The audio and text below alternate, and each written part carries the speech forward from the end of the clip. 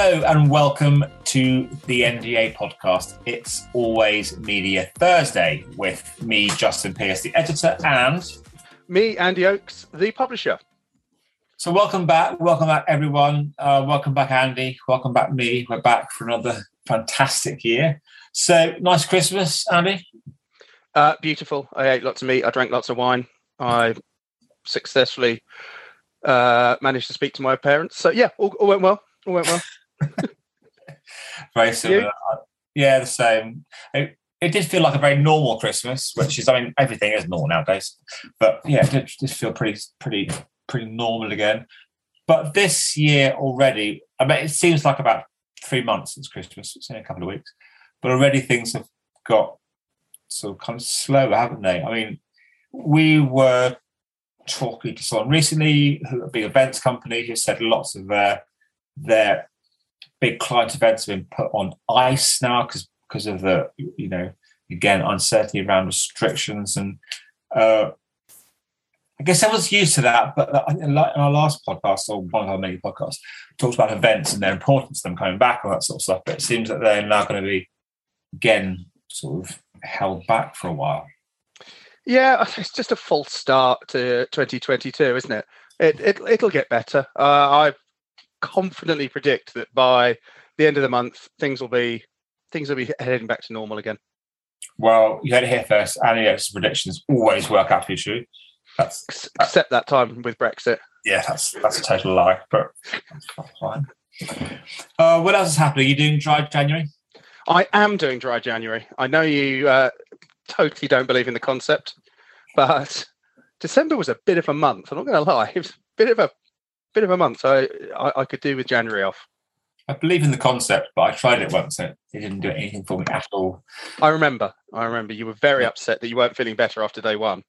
Or even day 10 or 12 or 20. It's just a bit of a disappointment all around. So I won't be doing that again. But we're seeing lots of interesting campaigns come out for Dry January, etc. So they always holds some sort of vague, dull excitement for the industry. But again, back to events, as you said, December was quite a one. We did lots of different things in person with lots of different people, and it did feel like it was happening. MediaTel's in-person event, you said it's been put back a few weeks. Their big predictions event, which was due to be this Friday, depending on when you manage to get this on the site, that has now been put back to the 23rd of February. So they're taking the Oaks predictions pretty seriously, giving themselves a month run up, which is only wise.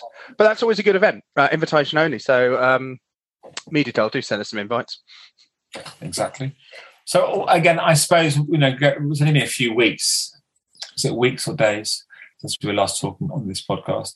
But the common theme is still here, and back to events, as will always be.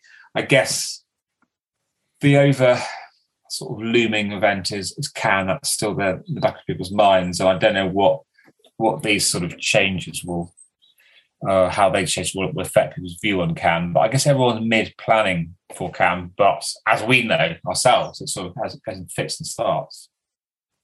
Well, there are two things in play here, and it's not just what Essential want to do about Cannes, it's what the French government will let people do about Cannes.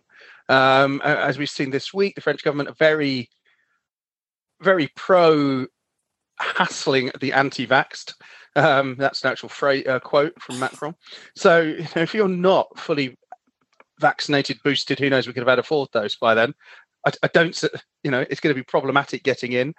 I suspect a lot of it will come down to whatever the rules are around PCRs and various testing regimes about who goes, how long you go for, because no one's going to want to go and then have to isolate for 10 days when they come back.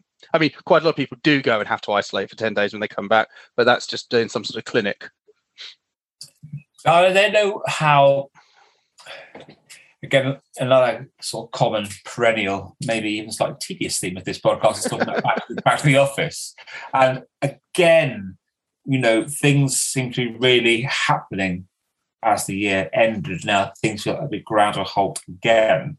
I know lots of people I speak to, across the industry now are no longer going back into the office, even though their physical environments have been set. I think Publicis has done an amazing job over at White City, as have all the other agency networks. But this sort of reticence in terms of firm guidelines of what's happening. Even the work in the office rule, I think, is still a bit blurry. Now, that, I think, is still going to have an impact on this industry, and we all expect to come back to this world this year feeling ever more normal. I'm not sure how quickly that will change, but it's definitely feeling like we've gone back quite a few steps. Yeah, but it doesn't feel quite so bad at the moment, because let's be honest, if you're having to get out of bed on a cold, wet, miserable January morning and go to the office, it's a lot worse than getting up an hour later, ambling downstairs in your slippers, and firing up the laptop. It's a bit easier at the moment, so I don't think there's quite as much of the misery about it. Although I believe you are going to the office tomorrow, because true. We just have a spiritual need to be there. You have enough home, and you have to feel this urge for Soho quite a lot, but definitely now after Christmas. And I think that we know from experience that a lot of our team want to be in the office, and they don't want to be in their houses, especially the younger members of the team. So that'll be a thing. But as I said, I think it's just a false start to the year. I think Johnson seems to have taken a differing approach to all the other leaders of the Four Nations and said, right, let's put the economy front and centre, and maybe not take quite as much as a hard line on the data that others have done. And so I suspect he'll keep going on that and say within 2 weeks, yep, we'll lift that advice about not working from home. Well, Andy, I'm going to hold you to that. Before this becomes the NBA political podcast, let's move back on to our industry. This is it's not really, but let's say it's part 2 of our end of the year roundup. This is the start of the look ahead. And last podcast, we talked to Gideon at Campaign and Dan at Madfest, sort of looking back at some of the successes in the trade media and events. And we all agreed trade media is in such a strong state now. Great to see people there's lots of recruitment going on again. Jobs are being filled. And we're going to be joined in a minute by the amazing Lynn Lester to talk about events, talk about awards, events and awards. She looks after both. But how do you think the year started in the trade press generally? I've seen some great stuff in the drum already. Stuff was obviously put in place the year before, but looking ahead in different sectors.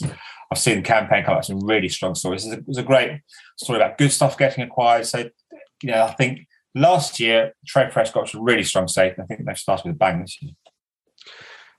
Absolutely. It's nice not to read about the death of the cookie, isn't it? But yeah. We'll always read about that. And deep down, we love it. Really good. The Good Stuff buyout. Well done to those guys. So they were the biggest indie agency. I think it is. Yeah. So that's a big one for those guys. And I'm really pleased with them. They're nice guys. Also, we saw that Adlibio have been bought this morning by Smarter. So that's again, the market is moving. M&A moving on. I spoke in between Christmas and New Year, actually, to a friend of mine in the M&A sector who traditionally hasn't looked at this sector. It wasn't an area he knew very well, but had said that due to the amount of deals, due to the amount of money that's flowing into this sector, they were starting to look at it. And this is, I can't say who, but from a big well-known name into this sort of thing. But they're turning their heads at this sector, towards this sector. So proof that things are booming, going on. Of course, the other big news we saw just before Christmas was the Microsoft buying of Xandr, which was huge. Yeah, huge news. Obviously, Xander's a client of Blue Stripe Group, which owns NDA. I thought it was a good fit. I think we'll see what happens with it. But AT&T seemed like a good fit. But there's been, over the 20 years or so you and I have been in this industry, we've seen the telcos not really do an amazing job of moving into the digital media and marketing space when they really should. Telcos are the ones which have the big relationships, which have the incredible relationships with consumers, but they've never really sort of cracked this space. Perhaps they just don't need to. No, they haven't, and there have been some fairly glorious disasters, which I'm sure we all remember. But it's interesting, but I think the Xandr Microsoft thing looks a good fit. It's not just me seeing it. Kieran O'Kane, who knows this better than most people, said he thought it was a good fit. And it was interesting how anyone who was a bit snarky about it, a lot of people said, you know what, let it happen. This is a good fit. Let's let this industry move on. Without doubt. It's great seeing these massive deals take place. Now, I think we are going to be joined any second now by today's special guest. It's the incredible Lynn Lester, who's events director at The Drum. Lynn, hi, how you doing? Hello, how are you? Well, better seeing you, obviously. It makes the day so much better, Lynn. I'm glad to hear it. So thanks so much for joining us. We were doing, we did the end of last year, sort of look back on the year in trade media and events. Talked to Gideon at Campaign and Dan at Madfest. And so we thought it'd be great to talk to you about awards, really. Awards are such an important part of this industry. They are, I would say, the lifeblood of this industry. People love awards, even though they can get, a lot of rubbish can be talked about sometimes, but they're so critical. So how are you seeing the year ahead, 2022? What's your sort of initial thoughts? So I'll get the crystal ball now. Yeah, I mean, if I look at the last couple of years, because, when everything sort of went up in smoke, so to speak, we were naturally really worried, as I think everybody was across the board, all the trade press, every organiser. But actually, the last couple of years has probably been the best thing that's ever happened to us from an awards point of view, to be honest. And that's for so many different reasons. One is it's allowed us to be a lot more inclusive than we've ever been. Geographically, we can reach a far wider audience, and actually we can do a lot more justice to the work. So whilst we're not having the big awards shows, we can actually really focus on why things are winning and really drill into the sort of detail. Whereas before, you go to a show and it'd be like, oh, the winner is, da, da, and it would come on screen and go away as quick as it went up. And everyone was sitting there going, right, get on with it. Come on, next one. And you had no clue really why anything was winning. So moving into this year, what we're looking to do is really more of that, really sort of drill into why things are winning, put the spotlight on those individuals as well as the companies doing the great work.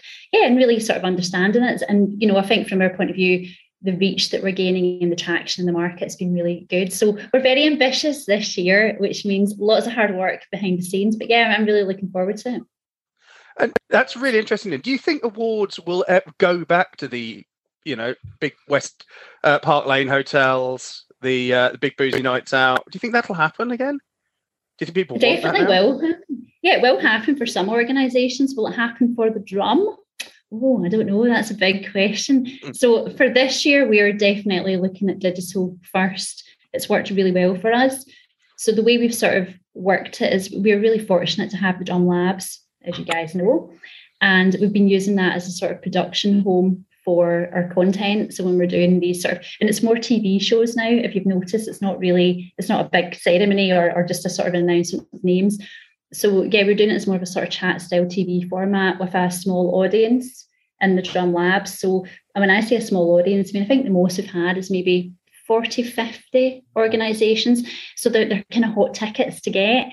But what it also means is that we're not, most of our audience are online. So even if you're in London, not everybody in London's there. So actually, we're getting people tuning in from America, and you can bring them on screen, and you feel the sort of the globalness of what we're doing. So I think for us, we're probably going to go down more of that route this year. Other organisations, definitely, they are going to get into the park lanes and whatever. But I think companies are going to be more sceptical of what they go to. And are they willing to spend the money? But then there's some people that will be totally up for it. We just don't want to make it really costly for people. Sure. Lynn, Justin and I have always been hugely complimentary about Drum Labs on this podcast. We talk about it quite a bit. It's one of the biggest innovations we've seen in trade media. But some people might not know what the Drum Labs is. So could you tell the listeners why it's such a wonderful thing? I can. So during the first lockdown, we decided to be quite brave and bold and a bit crazy. And we invested in a building right next door to the Drum offices in Shoreditch. So it's a 3-storey building, and it's really about an innovation space of the future. So we have the corner shop, which is looking at, that's working with the Sharp End and Capgemini, and it's looking at how retail will move in the future, what it's going to be like, how you might purchase things, how things are very bespoke and personalised. So that's going on all the time. And then for us, we are using the space multi-purpose. So we're using it from anything from launches to parties to renting out the space to others. And it's just brilliant. It's quite a cool, if you can imagine with the Drum, we're quite grassroots anyway. So you don't walk in and think, wow, this is beautiful. But you walk in and go, wow, this is really cool. And it's how you then bring the magic to life through the lighting and the sound and what you do. So we've successfully ran a few things in there. So it is open to people to rent, I guess. And also when we do our own things, it's nice to have a place, and it's nice to have our own bar, which is lovely. Yeah. Knowing a few people at the Drum, I wonder how good an idea that is, but we'll gloss over that. I love it. It struck me at space into like people like Mother and agencies that launch sort of shops and stuff and storefronts and that. So I love that sort of feeling for that. So what's your general view, Lynn, looking at the year ahead, sort of, beyond the Drum, but at the industry itself? Obviously, we've been through, feels like years now, but this weird world for a while now. It's become quite normal. But how are you seeing the industry at large going in terms of, especially in terms of the drummer's position in it, as the leading title? How's it looking? Yeah, I mean, I think it's a really interesting market at the moment, because given what's happened, I think it's forced us not to be lazy. So I think in the past you could pretty much, rest on your laurels, you would do repeat and do what you're doing. I actually think it's made everyone, not just the Drum, not just the trade press, but every organisation. We've even seen it through our Experience Awards, where brands are really sort of bringing to life experiences. So I actually think what we do now is really outdated. I don't think I do events anymore. I think to look at that is really narrow-minded. I think what we do is experiences, and it's how we make people feel. So, things like Cannes, I think, will still happen, but I don't think it's going to ever be what it was, but it'll be unique in its own way. So for me, personally, I think it's going to be smaller, but you're probably going to have the high octane level of seniority at the event. So I'm calling that an event because it's destination. But, I think people are a bit more sceptical of what they spend their money on. It's a lot more transparent now. So you can hide the metrics, how people engage and what they do. And I actually think it's a real, ethical way to work. People should be able to be really transparent with what they get in return for their buck. So, I think it's going to be probably the most interesting of years, because I think some organisations are going to go full steam into the in real life, and others are going to be more, I think the majority will be hybrid, but it depends how much emphasis they put in the in real life. For us, we are very aware of how our audience are behaving. So we understand what they're engaging with, what they care about, what they don't care about.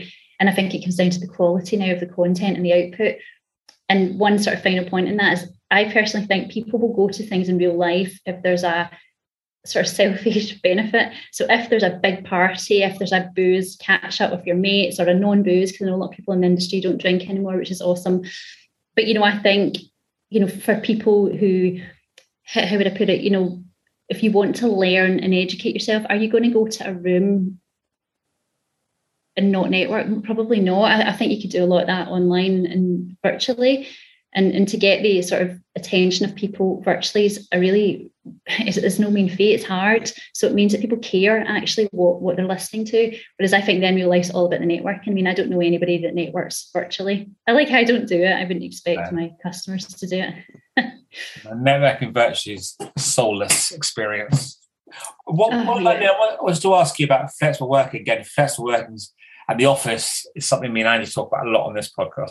But you've kind of, for a long time, worked remotely when the Drum moved to London, even though it's offices in Scotland, obviously. So you're used to this thing. When I was at Drum Labs and I used to see you in London, you were there almost every day, it seemed like, even though you lived in the Drums HQ in Scotland. So how have you seen flexible working evolve, bearing in mind you've always done this? I've kind of always done it, yeah. I mean, what's really good for me, and it's quite a humble thing. So you guys know I'm from a very working class background. I still live in the place I grew up. So it was always weird for me to have a global role, but still live that working class lifestyle with my family, my friends. And I always sort of promised my parents I would never lose sight of that, no matter how successful I became. So where this has become really nice is actually it's normalising that behaviour now, and people are like, well, it doesn't matter where you are in the world. I think what it does now is it lifts up lots of other questions about geolocated salaries, about the talent versus what you get paid, and it's a big debate, and I don't think any one individual that sort of agrees with another on it. So yeah, I mean, I think as long as you can trust your people, I mean, at the Drum we're very fortunate, we've got great leaders. And as a leader myself, I would like to think that I'm really trusting upon my team to do the right thing. And I've always kind of, maybe I give them too much rope, but for me, it's about, there's a difference between being a mentor and a leader and a manager. You can manage someone and micromanage, but it's just really not my style. And it's not really the drum style either. So I think for people to have this autonomy is amazing. Where I do think it sort of slips a bit, particularly in Glasgow, because it's more difficult, is the isolation, is not being with other people. And I think that's where we have to work harder to make sure our staff are okay and that they're, mindfully in a good place. What is the drums policy at the moment, Lynn? Are people coming in if they need? Are the offices open? Yeah, it's really flexible. I mean, that's what I love about it. There's not any, you must be in 2 days a week, or no, it's, if you want to come in, the space is there, please do. It might be a good idea if you want to come in, connect with your team, get a few people in perhaps, but there is no hard set policy around it. It's pretty much suit yourself. And I actually think, that's why the drum in the last couple of years, I think, has done so well, because they have really trusted their people and everybody's sort of seen that, taken it by the sort of scruff of the neck and really worked their asses off, I guess.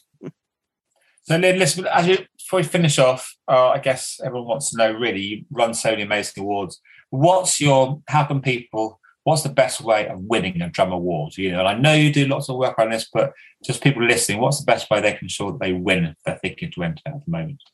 Yeah, okay. So the thing to remember is the Drum Awards, we see that as one awards programme with various competitions within it, and it's how we treat the work. So for me, what I'd say is, we've done quite a lot of webinars around this. So get in touch and hit me up and I'll give you the links to check it out. And if not, you can Google it online. But, I would say the sort of main things would be the storytelling. It's it's what you say and how you say it. Often people ramble on, and it's just like brevity, get to the point, talking factual stats, not, wild percentage increases. It doesn't really mean anything. Yeah. I think also it's not assuming people understand the jargon either. So we have a lot of judges that, have come from different parts of the market, and these acronyms and things that just confuse the life out of people. Just speak like a normal human in English, preferably. And yeah, I mean, I think one thing that's really quite hard at the moment is there's so much brilliant work out there that not everything can win. So I would sort of suggest that's why we're changing our awards show, so you can understand why they're winning. So I would check out some of the awards and actually look at the shows, because you'll be able to understand why things are winning. And we're doing case studies and all the work as well. So yeah, I think you just have to have a really good, compelling story. Unfortunately, not everything can win. It's harder to win them now. And Lynn, do you want to finally put to bed, we hear this a lot from people who have never worked an awards ceremony in their life, that it's, you can pay to win an award. Go on, kill that one for me. It's so not true. Do you know, when we started working in Asia, people thought you could actually pay to win an award. I was once bribed, or I wasn't bribed because I didn't take the bribe. Well, but there's a revelation for you. Someone tried to bribe me once. Basically, they said years ago, we spend a lot of money with the drum, and it'd be very unfortunate if we didn't win. And I had to just say, are you trying to bribe me? And I was like, well, you know what you can do with your money. So no, it is 100% not true. I think it would completely destroy your integrity, and you cannot win. And it doesn't matter if you're a winner, whether you judged it, sponsored it, you don't get anywhere near that category. So if you think it's a cheats game, then you must think the jury's cheat, because they're very credible people who would not put their sort of neck in line. So excellent. But what is the figure? Hopefully that killed it. What is the figure that you would, you'd think about it? How high have we got to go? Well, do you know what? Let's just have a side chat when we come off here. I think that's fair. Well, Lynn, thank you so much for joining us. That was great. And a great little insight into how people can actually win the Drum Awards. Very highly coveted. So, Lynn, thank you so much for joining us. Great to see you, Lynn. Very soon in person. Thank you. All right, see you soon. We'll catch up soon. Bye-bye. Bye. Well, amazing to see the incredible Lynn Lester in person. I mean, in Zoom person, but that's personal. And lovely question to Lynn about how is it all a lie that awards are fixing both? No, that is a total lie. So, looking ahead, the week ahead, we're going to start with something that's very exciting. I suppose it does feel like, beyond all the highly political chat, the industry is just sort of a bit in hibernation mode still, and we're going to burst out awake, fresh, revitalised, and full colour from next week. We are, except the ones that got COVID. We don't mention them. I've never had COVID, ever. Well, yes, but I was on a call this morning with someone you sat next to in a bar in Soho. You were hugging and your usual effusive self, and how you didn't catch it. I think I'm just immune. Well, it doesn't do an awful lot for the theory that you are a vampire, and your also immune system won't let it kick in. We'll skate about that. But anyway, let's finish up. Be back next week with more fun and frivolity about digital media marketing. So just remember to say thank you so much for listening, and it's goodbye from me, Justin Pierce, and goodbye from me, Andy Oakes. Thanks so much. See you next week.